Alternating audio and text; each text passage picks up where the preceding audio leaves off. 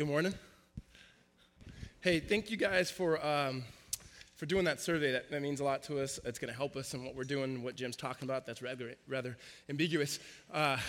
If this is your first time here, my name is Riccardo, Stewart. I'm one of the pastors here. I used to do a bulk of the preaching. We'll do such this morning. So if you have your Bible, why don't you go ahead and turn to Psalm 119. And if you don't have a Bible, go ahead and raise your hand, and one of the gals will be able to walk down your aisle and get you a copy of God's Word. And if you don't own a Bible, please keep the one that we were handing out. It is our gift to you so that you can grow in an understanding and a knowledge of Jesus Christ. I want to start by saying welcome back to all of our college students. We're glad to have you guys back to church and back in the city of Tempe. Yeah, good. We got to drive a little safer now so we don't hit you on your bikes. And I don't know if you guys have noticed this. I should have brought one on stage, but we actually got red cups out there for our coffee and stuff now. That's in lieu of you guys. So there we go. So Psalm 119. So here's what we're going to do today. It's a little bit different than normal. Is normally what you do, we come in this moment, we do the instruction, and they usually give me about 35 to 40 minutes to preach. Sometimes the Spirit allows and lets me 50 minutes. But today I've been given 20 minutes to teach through Psalm 119. No sweat, just the biggest chapter in Psalm. And you know what? The biggest chapter in the entire Bible, but not a big deal.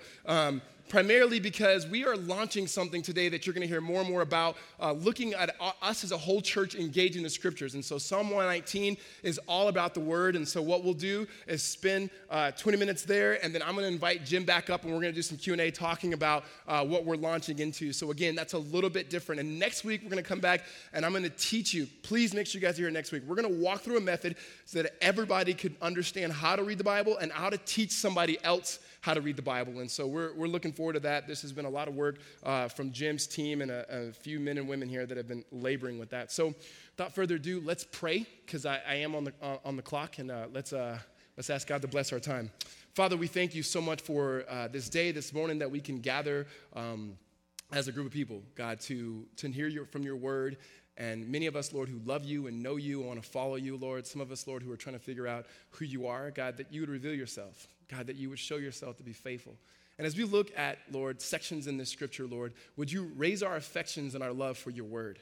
That we would understand how the word shapes us and guides us and how much we need it and how it reveals to us who you are. Father, we thank you. We praise you. In Jesus' name, amen. All right, so before I get into the message today, this is something I've never done before, but I'm going to do. My mom's in town, and you guys always hear me talk about my mom, so I'm going to embarrass her right now. Mama, would you stand up right there?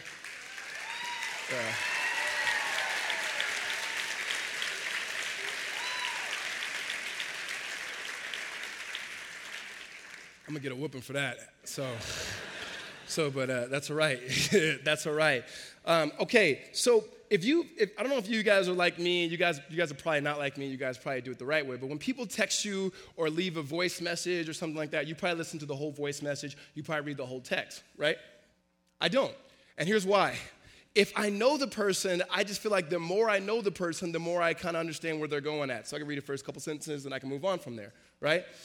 So especially with my wife, because I feel like I know her the most. I live with her, and we've been living with each other for 9 years now. I know her well. And so she sent me a text, or she does this quite often, and she'll say, did you read the whole text? I'm like, I didn't really need to read the whole text, because I read the first couple of sentences. I knew where you were going. I complete your sentence. Girl, we've been doing this for like 9 years, right? But what happens is you realize later that there was something very important in the latter part of that text or that voice message that actually would have helped you make a better decision, right? So here's a text. So I saved this text from, I believe it was last week or the week before. And here's the text. It says this: never mind on moving those blinds, right? So I stopped reading. Here's the context. We were getting new blinds. There's no blinds in our house. And so for a few days, we had no blinds, and our room is in the front. So we were sleeping, waking up to the whole neighborhood like, there they are, right? And so couldn't wait to get the blinds there. And don't take that further than where it needs to go, all right? And so there was a guy that was coming in that was going to put up the blinds for us. And so she had asked me earlier, hey, can you move the different stack of blinds that we brought from Lowe's and put them in the different rooms? And I kind of was like, didn't want to do it, because I'm like, we're paying some guy to come in and do it. That's his job, right? I don't want to take away from his money. Who am I to do, And so I didn't move the blinds. And then when I got that text and it says, never mind, I'm moving it, I felt that was a way for her to say, I really wish you would move it, but I'm not going to ask you to. right? Because you know how sometimes, I know my wife does this, and I know a lot of wives, not all wives, they don't tell you what to do. They want you to want to know what to do and then to do it without explicit you telling you, right? All right, that happens. And so I said, I know what she wants. She wants me to move it. She wants me to do it on my own accord. She doesn't have to feel like she's telling me what to do. I'm going to do it because I understand she's going to like it. She's going to be like, did you move it? Yeah, I moved. I know you told me not to do it, but I did it. You my boo, right? I knew how that was going to go. So then another text comes in a couple hours later, and she goes, hey, just a reminder, you didn't move those blinds, did you? And I said, I did move the blinds because I thought that you wanted me to do it. The night before, you asked me to move it, but I told you not to do it. I said, I didn't gather that from what I read in the text message. And then I could see the little bubbly lines like she's texting, right? And so while she's texting, I scroll down to look at the text that I didn't read, and here's how it read. Never mind on moving those blinds. Please just leave them there where they are. I'm afraid that they will be put into the wrong room if you don't know where they are, so please just leave them there, or it will be rather confusing for the guy when he comes. So again, do not move the blinds.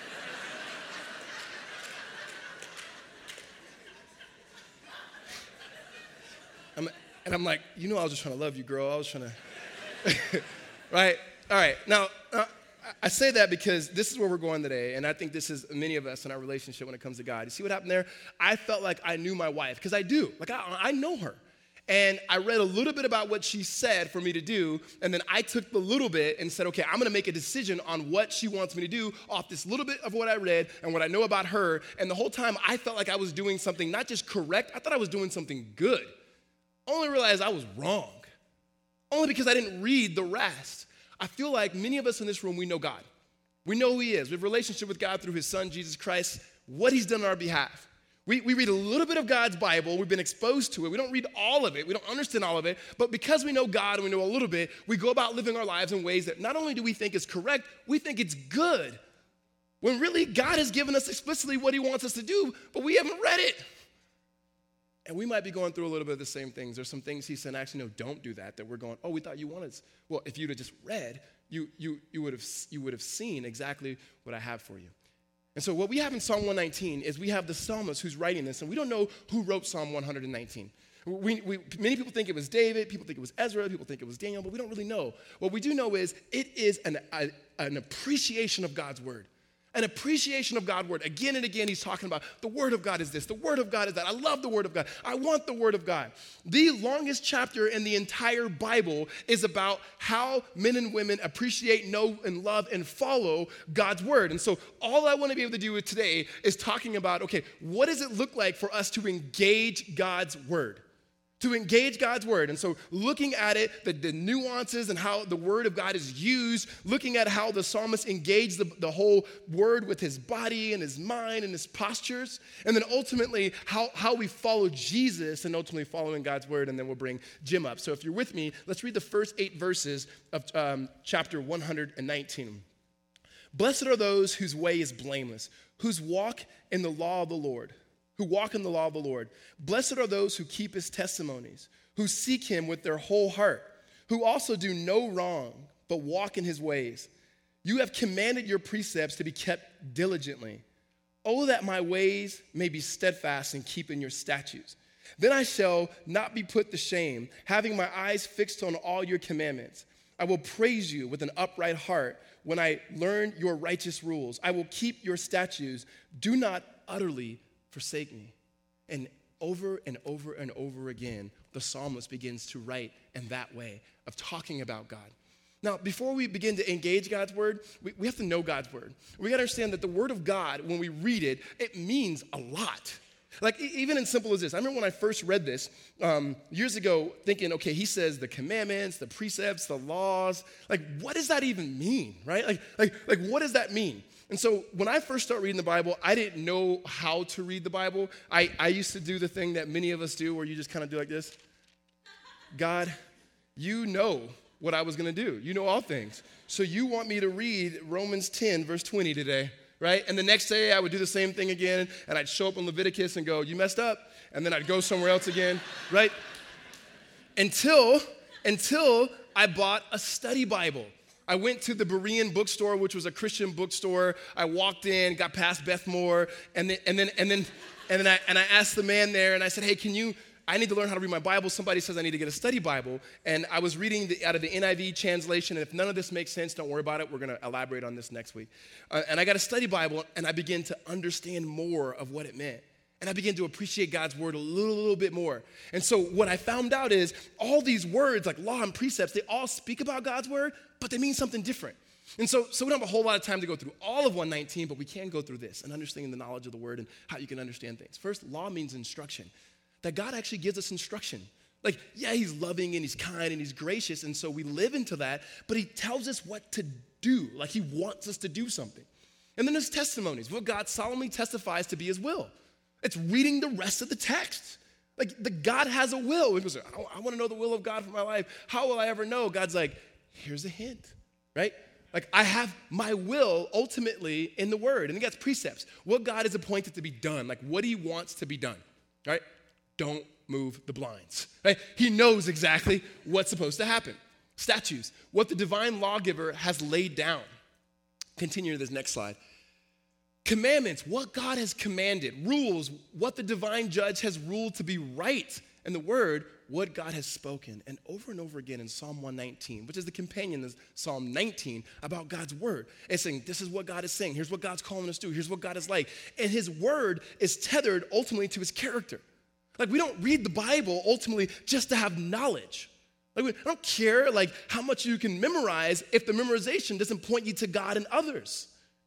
Like, the point is not how much scripture can we know or how much can we quote or how much theology and doctrine do we know, because if the knowledge of God does not filter into our hearts and be expressed through our hands, it's meaningless.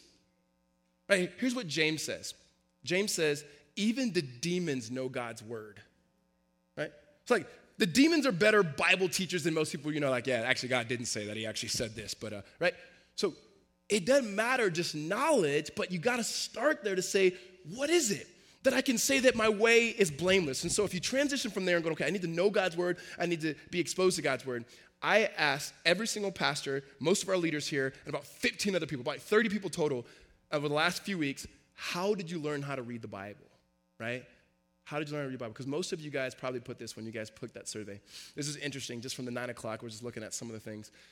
Most people said they read their Bible less than 10 minutes a day, which, by the way, is not a lot. But when they do read it, they're very confident they know what they're reading. I love us Americans. We're like, yes, when we do it, we're the best, right? And so when it comes to like reading your Bible, right, and I asked all these different people, here's what the common denominators were. How did you learn how to read and understand your Bible? The ones who said they can understand enough to teach others. It all came down to they just start reading it. Like, it wasn't just reading a book about the Bible, it was reading it. To me, Bible reading is like riding a bike. Like, some things you really do need to read the instructions, so I hear, right? And some things, you just jump into it and you figure it out, right? I believe riding a bike is like that. I don't think any of us, when we learn how to ride a bike, got an instructional manual. Okay, the velocity of my right foot when I push down on this pedal has to be precisely this. Simultaneously, the left leg has to be, right? You got on a bike. Somebody was there with you, probably a mom or a dad or a brother or somebody was there, and you start riding the bike. Your dad probably said, hey, I promise you, just chill. I'm not going to let go. I'm not going to let go. He lies. Let's go, right? Just so that you can see that you can do it on your own. You get nervous, you fall, right? And you start doing that process over and over again to the point where now you get on your bike and you start riding your bike. You don't think about it. You don't go, what did I learn when I was 5, right? You just start doing it over and over and over and over again until it becomes a part of who you are. And don't get me wrong, when you start riding your bike, some of you start jumping off curbs, right? You start doing some other stuff. You start doing some stuff you shouldn't be doing, riding down bigger hills, right? You get good at it. And when it comes to the scripture, you just got to jump in. And you got to expose yourself to it. And you got not just reading it, but beginning engaging and being understanding, okay, Lord, what do you want here? Like, why is the psalmist so excited about this? And the next question that flows is going, well, how do I read my Bible? Like, is there a certain way I should read my Bible? Like, should I read it sitting down? Should I read it standing up? And I've gone through almost every possible way to read the Bible, I promise you. I've read it where I heard some guy talking about reading with candles. And so I did the candle thing. And not just the candle. Like, I went and got the nice candle where when you light it, it crackles like there's wood, right? And I would turn the lights off. Lord, be here. And he was looking at me probably like, turn the lights on. And so there's ways where you can have a candle, you can read standing up, you can read sitting down, you can listen audibly. There's a lot of resources online where you can listen to like professional readers read you the Bible. You can listen to it with music in the background. I mean, you could be listening to the Gospel of Mark with Beats by Dre in the background. I mean, like whatever you have, it's taking exposure of the Word of God. But no matter how you read the Bible holistically with all of who you are. So about, 4 or 5 weeks ago, Jim Mullins taught, and he taught about praying like a human. It was so good. And I do think that when you read the Bible, you should read the Bible like you engage anything else in your life, like the person of who you are, with all of who you are. That you don't walk into the Bible, reading the Bible in the way that it's only for your head, but also for your heart and for your soul and so forth. And so here's what I want to do for the rest of my time. I want to just point out the way that the writer of Psalm 119 writes. I encourage you all in one sitting at some point today or this week to sit down and read the entire chapter of 119. It'll probably take you 15 to 20 minutes to read it, but it is absolutely beautiful and convicting because you're going, this is the way they love God's word. And I don't know if I love God's word this way. Especially thinking all of them didn't have it like we do. There was no one walking down the temple saying, does anybody need a scroll? You know? And if you don't have a scroll at home, please keep the one that we were handing out. Like they didn't have that. And so here's the ways in which we see the psalmist engaging. First, you see him engaging with his body, and the scripture is going to just come up here. The first one is his mouth. In Psalm 131, it says this: I open my mouth and pant because I long for your commandments. Right? Think about the last time you're like, Lord, I'm so thirsty for your word. And not just his mouth, you see his lips. 171. My lips will pour forth praise, for you teach me your statutes. Eyes, verse 18 and 37. Open my eyes that I may behold wondrous things out of your law. Like I want to see beautiful things out of your word. And then the inverse, turn my eyes from looking at worthless things and give me life in your ways. If you continue here with hands in verse 48, I will lift my hands toward your commandments, which I love, and I will meditate on your statutes. Meaning I'm going to lift my hands like I love your word. Like I love it. Like God, I just want to be around your word. Like whatever it is that you're saying. If you look at the word of God, not just as a book, but God's word, there are certain people that you want to be around and you want them to keep speaking, right? You think about that moment that you probably had where you like someone enough and you're on the phone and you're getting really tired and you're like, I'm about to hang up. Oh, you hang up. No. 1, 2, 3. You still there? Or you are still there, right? Like you want them to be there talking, right? It's just saying, Lord, I want to hear you again and again and again. And so he speaks of that. And then lastly, when it comes to the body of feet and how he engages. When I think of your ways, I turn my feet to your testimonies. I mean, when I think of your ways, God, I'm going to do whatever you say. Like wherever you tell me to go, I'm going to go. Like I'm just going to obey you. I may not even know why. I'm just going to obey you, Lord. I'm going to take whatever you've given me here, Lord, and I'm going to give myself to you. So you see him physically engaging in obedience and understanding God's word. Well, not just there, but even his posture. And so the few postures you see, one is walk. And you see this throughout scriptures and multiple times throughout Psalm 119. But verse 1 says this: Blessed are those whose way is blameless, who walk in the law of the Lord. Like his ways went. Like this is how they walk. This is how they live. And so there's a posture which they have that God's word, whatever God says, again, I'm going to do. Seek, verse 10. With my whole heart I seek you. Let me not wander from your commandments. And that picture there, that posture of whole heart, you'll see whole heart and you'll see the soul. What that literally means is at the core of my being with my passion. Not as literal heart, right? Like every part of his being, every part of his soul, I'm going to seek you, God. I'm going to give myself to you. That means when temptations are drawing me somewhere else, Lord, I'm still going to pursue you. The moments where I know that there's a million other things I could be doing other than reading your word, I'm going to find a place and a time in which I can expose myself before you, God, because you are speaking. So it's not just seeking, but there's this longing and yearning in verse 20, 40, and then also in 81. My soul is consumed with longing for your rules at all time. There's that longing. Behold, I long for your precepts, and righteousness give me life. 81, my soul longs for your salvation. I hope in your word. He's just trying to be descriptive as best as he can for what he wants in God and a delight in God and himself. And then lastly, delight in verse 24. When it comes to these postures, your testimonies are my delight. They are my counselors. I want to mention this last one here in terms of our senses, right? and he talks about taste here in Psalm 119, 103. How sweet are your words to my taste, sweeter than honey to my mouth. Like, when's the last time you were describing, hey, how was your quiet time with the Lord? Oh, sweeter than honey to my mouth, right?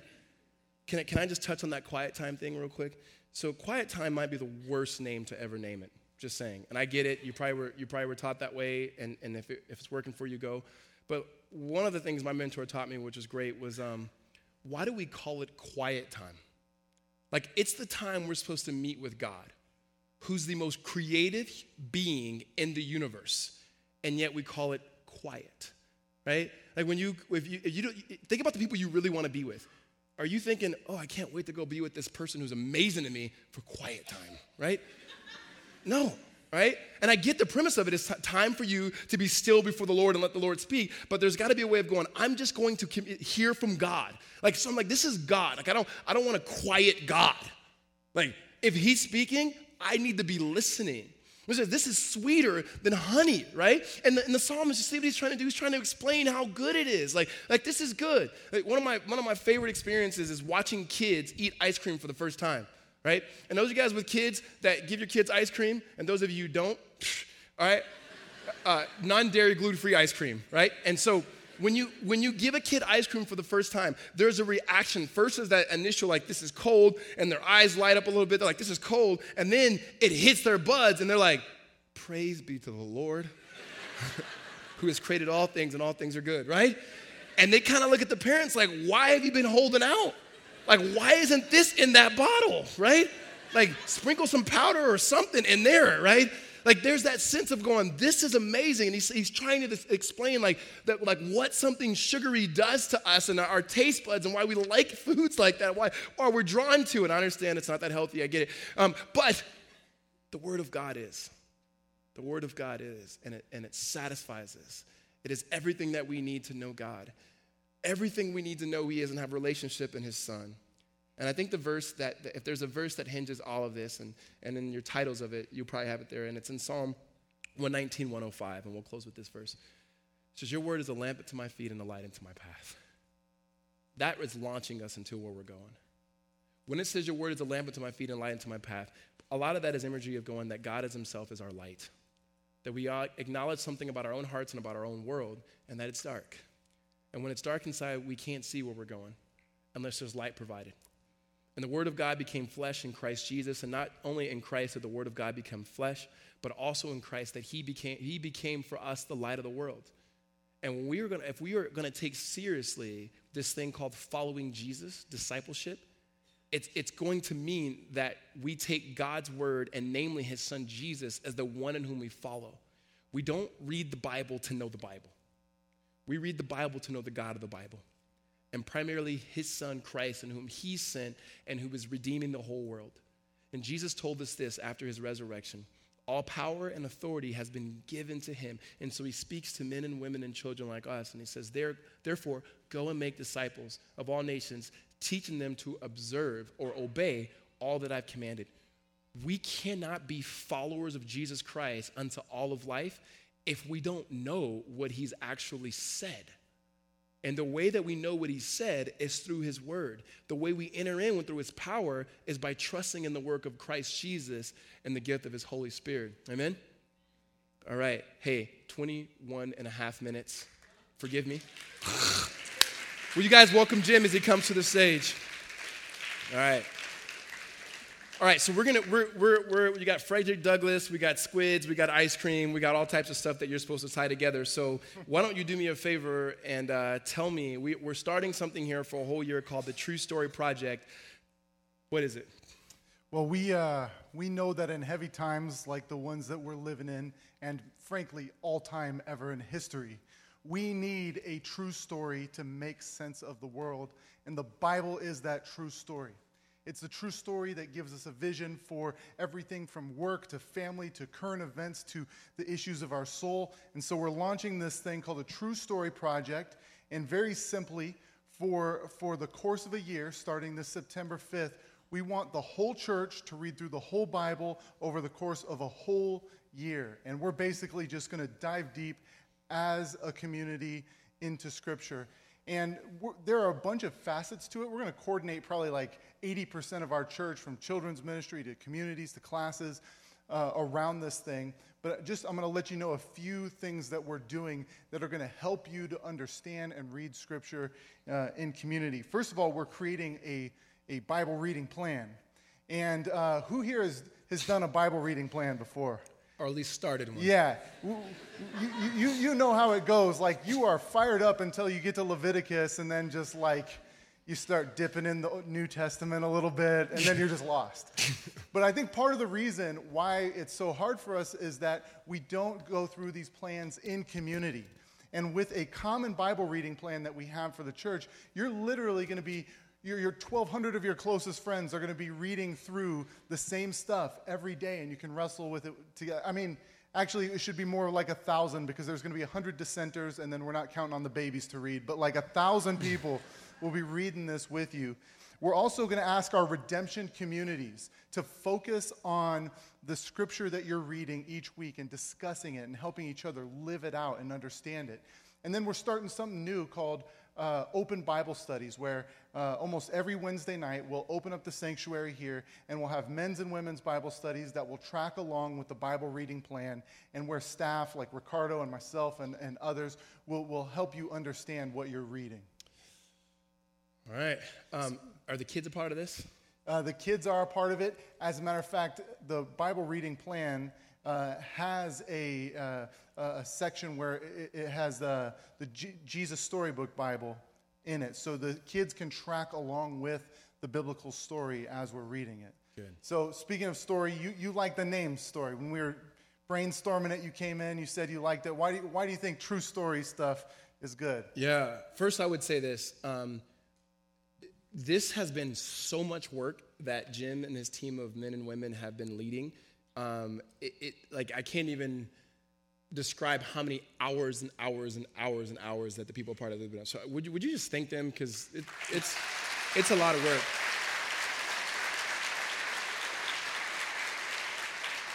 It's a lot of work when your boss comes in and says, hey, we need to read through the Bible in a year. We need to engage Scripture. You guys got to figure something out. That was all I did, and I left. And then like a few months later, I came back and was like, dang.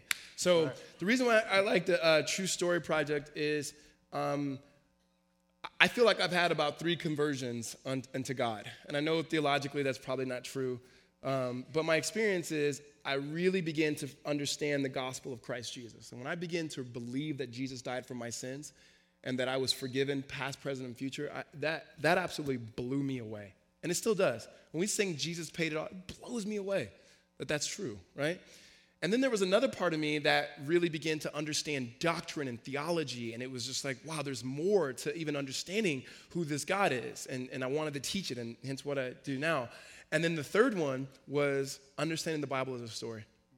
I had read through the Bible multiple times, and I had knew the different genres of Scripture and so forth. I knew the different parts of Scripture, and I took a class on Old Testament, New Testament narrative, and we began to read books about how to read the Bible as one grand story, as a true story of the world, and it absolutely blew my mind. It blew my mind in the way of going, now I see how this connects. Because if we're honest, we only want to read the New Testament. Like, we don't really want to mess around with the Old Testament, right? There's just too much stuff that makes us uncomfortable, right? It's like listening to our parents talking about how we were made. It's like, listen, we know it happened, but let's not go into the details of it, right? Let's stay here in the New Testament, right? And so it began to unfold for me. So part of it too comes down to this: we as a country right now, like, are fragmented for multiple different reasons, and even in the church it is.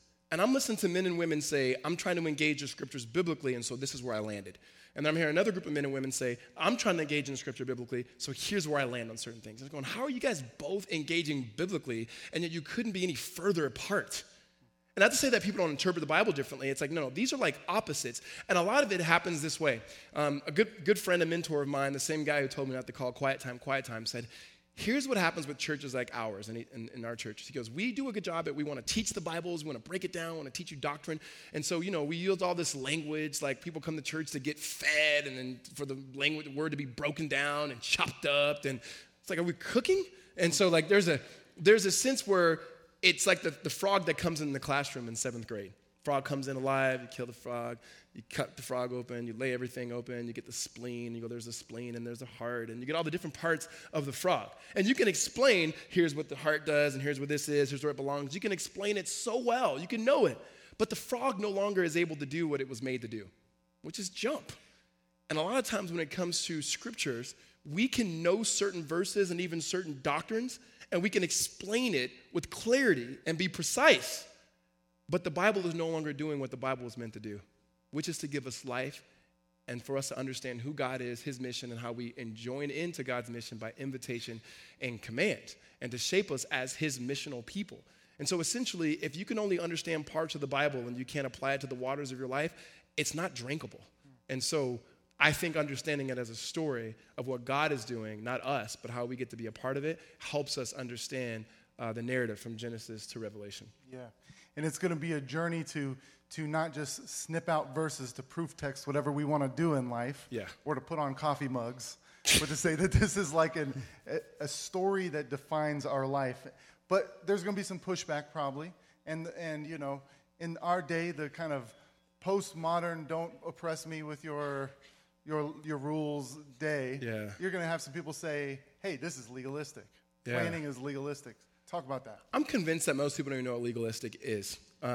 Even the people who say it, that's legalism. It's like, what is legalism? I don't know, but I don't want it, right? Yeah. And like everything that before the ism is usually a good thing. Like race is a good thing. Racism, not a good thing. I'm assuming you guys know that. When it comes to legal is fine. It's good. It's what's supposed to be, what's not supposed to be. Legalism is when you add to something. And so when people say there's legalism or people are legalistic, it's taking things in the Bible that are not true for all people at all times and applying it to it. So some person usually, in the way in churches it works is, you know, you heard people say you can't drink, you can't play cards, or you can't dance, and right? And that might be true for an individual. They may read the scriptures and go, my conscience doesn't allow me to drink. But doesn't mean that everyone can't drink. Doesn't mean everybody can't play cards. Clearly everyone can't dance, but I mean that's more of ability than anything else. But there's a sense where it's like you apply those things to everyone that are not true. So in response to that, many people who were raised in that have begun to experience grace and understand God's freedom and what God has done on their behalf, and they're living into the freedom in which God gives. However, they think freedom means divorce from rules. When God gives us freedom, and Galatians says, for freedom you've been free, it's not freedom to do whatever I want, it's freedom to be God's children and to do exactly what God wants, because we believe that's where true freedom is. There's no such thing as full autonomy, right? I can jump on the top of this building and I have the freedom to exercise my freedom. At some point, the laws of gravity is going to impede my freedom, right?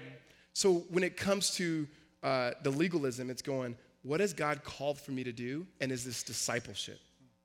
Well, you're not going to find a verse in the Bible that says, thou shalt read the Bible every day. But throughout the scriptures, what you see is every man who's ever followed God, and even the God-man himself, quoting scripture. That when Jesus is in temptation, he doesn't just say, Satan, leave me real quick, please. He quotes scripture because the scripture's in him, because he knows the word of God. It's something that he clearly at some point had to learn. And just being a Hebrew person in this world, he's had to know scripture. And for us to be able to follow Christ, to know what he said, to observe and obey, it's something we have to do. At the end of the day, it comes down to obedience. Like, do you want to obey God? Do you want to follow God? So in many ways, what we're going to do for people here is we're going to help them out. We're going to provide a bunch of resources, because in many ways the Bible can be like that first time you go to a seafood buffet and it smells great, but there's all kinds of crustaceans and things with claws and sticks, and you don't know how to eat this thing. And we want to give you some resources to help you devour and feast on the Word of God, this bread for your soul. So let me tell you about a few of the resources we're going to provide. And I'm not going to hit all of them, but I'm just going to give you a little highlight. Next week's where we really start launching things and telling you even more about what this is going to look like. But we're going to have a table in the back there that's going to have important resources to help you read and understand the Bible, everything from a study Bible to good books to audio resources and recommendations of videos you can go watch on YouTube. And also just any resource will be back there. We're also starting a podcast So as Redemption Tempe, we'll have a podcast, and we're going to use that podcast as a way to answer some of the hard questions that you have as they come up throughout the course of the year. And I'm going to stalk, like, biblical scholars and theologians and get them on that podcast, whether I have to, like, wait outside their house to answer our questions. But we're going to provide that for you if I don't go to jail. Our classes are all going to follow along with that reading plan. So before you read the book of Job or Proverbs, you'll have a class that you can attend to know how to read the wisdom literature.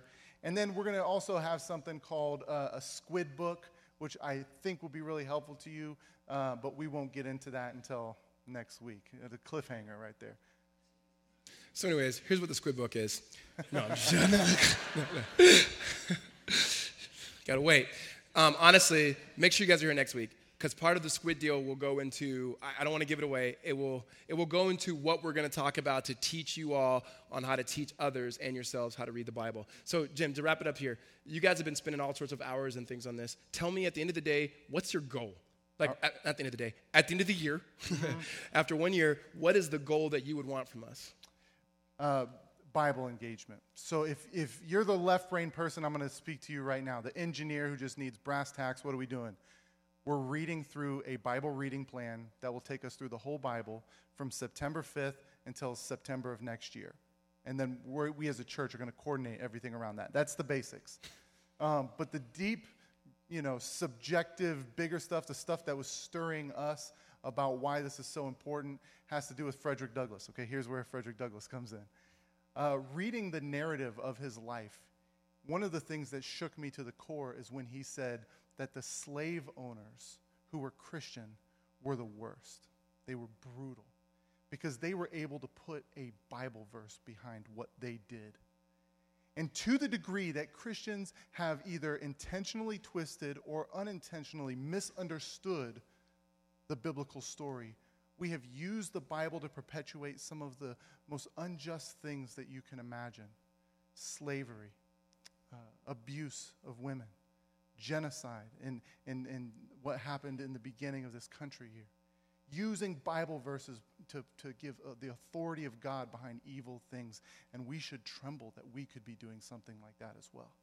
But to the degree that Christians have understood this story and lived within it and opened up the Bible and saw God's vision of the world, the church has created so many of the most life-giving institutions you can imagine, from universities and hospitals and human rights and the rule of law and the abolition of the slave trade and on and on and on. So we need to get this story right, especially as we grapple with the big questions that we're confronted with today. We need God's vision for all of creation. So to that end, next week, we're going to get more into it. September 5th is when we start the actual reading plan. And right now, I'm going to pray for us and pray for this year that's ahead. Father, we are grateful that in the midst of a sin-stained world, you have given us a revelation of who you are, of who we are, of what your vision for the world is, and of the one who is the answer, namely Jesus. And so, God, we just pray that you would give us a year as a church, as a community, where we come together and we listen to you, listen to your address, and that we are shaped by you and changed and learn how to live all of life, all for Jesus, our blessing to our neighbors, and ultimately look more like Christ. Would you do that, God? And it's in your name, Jesus, we pray. Amen. Amen.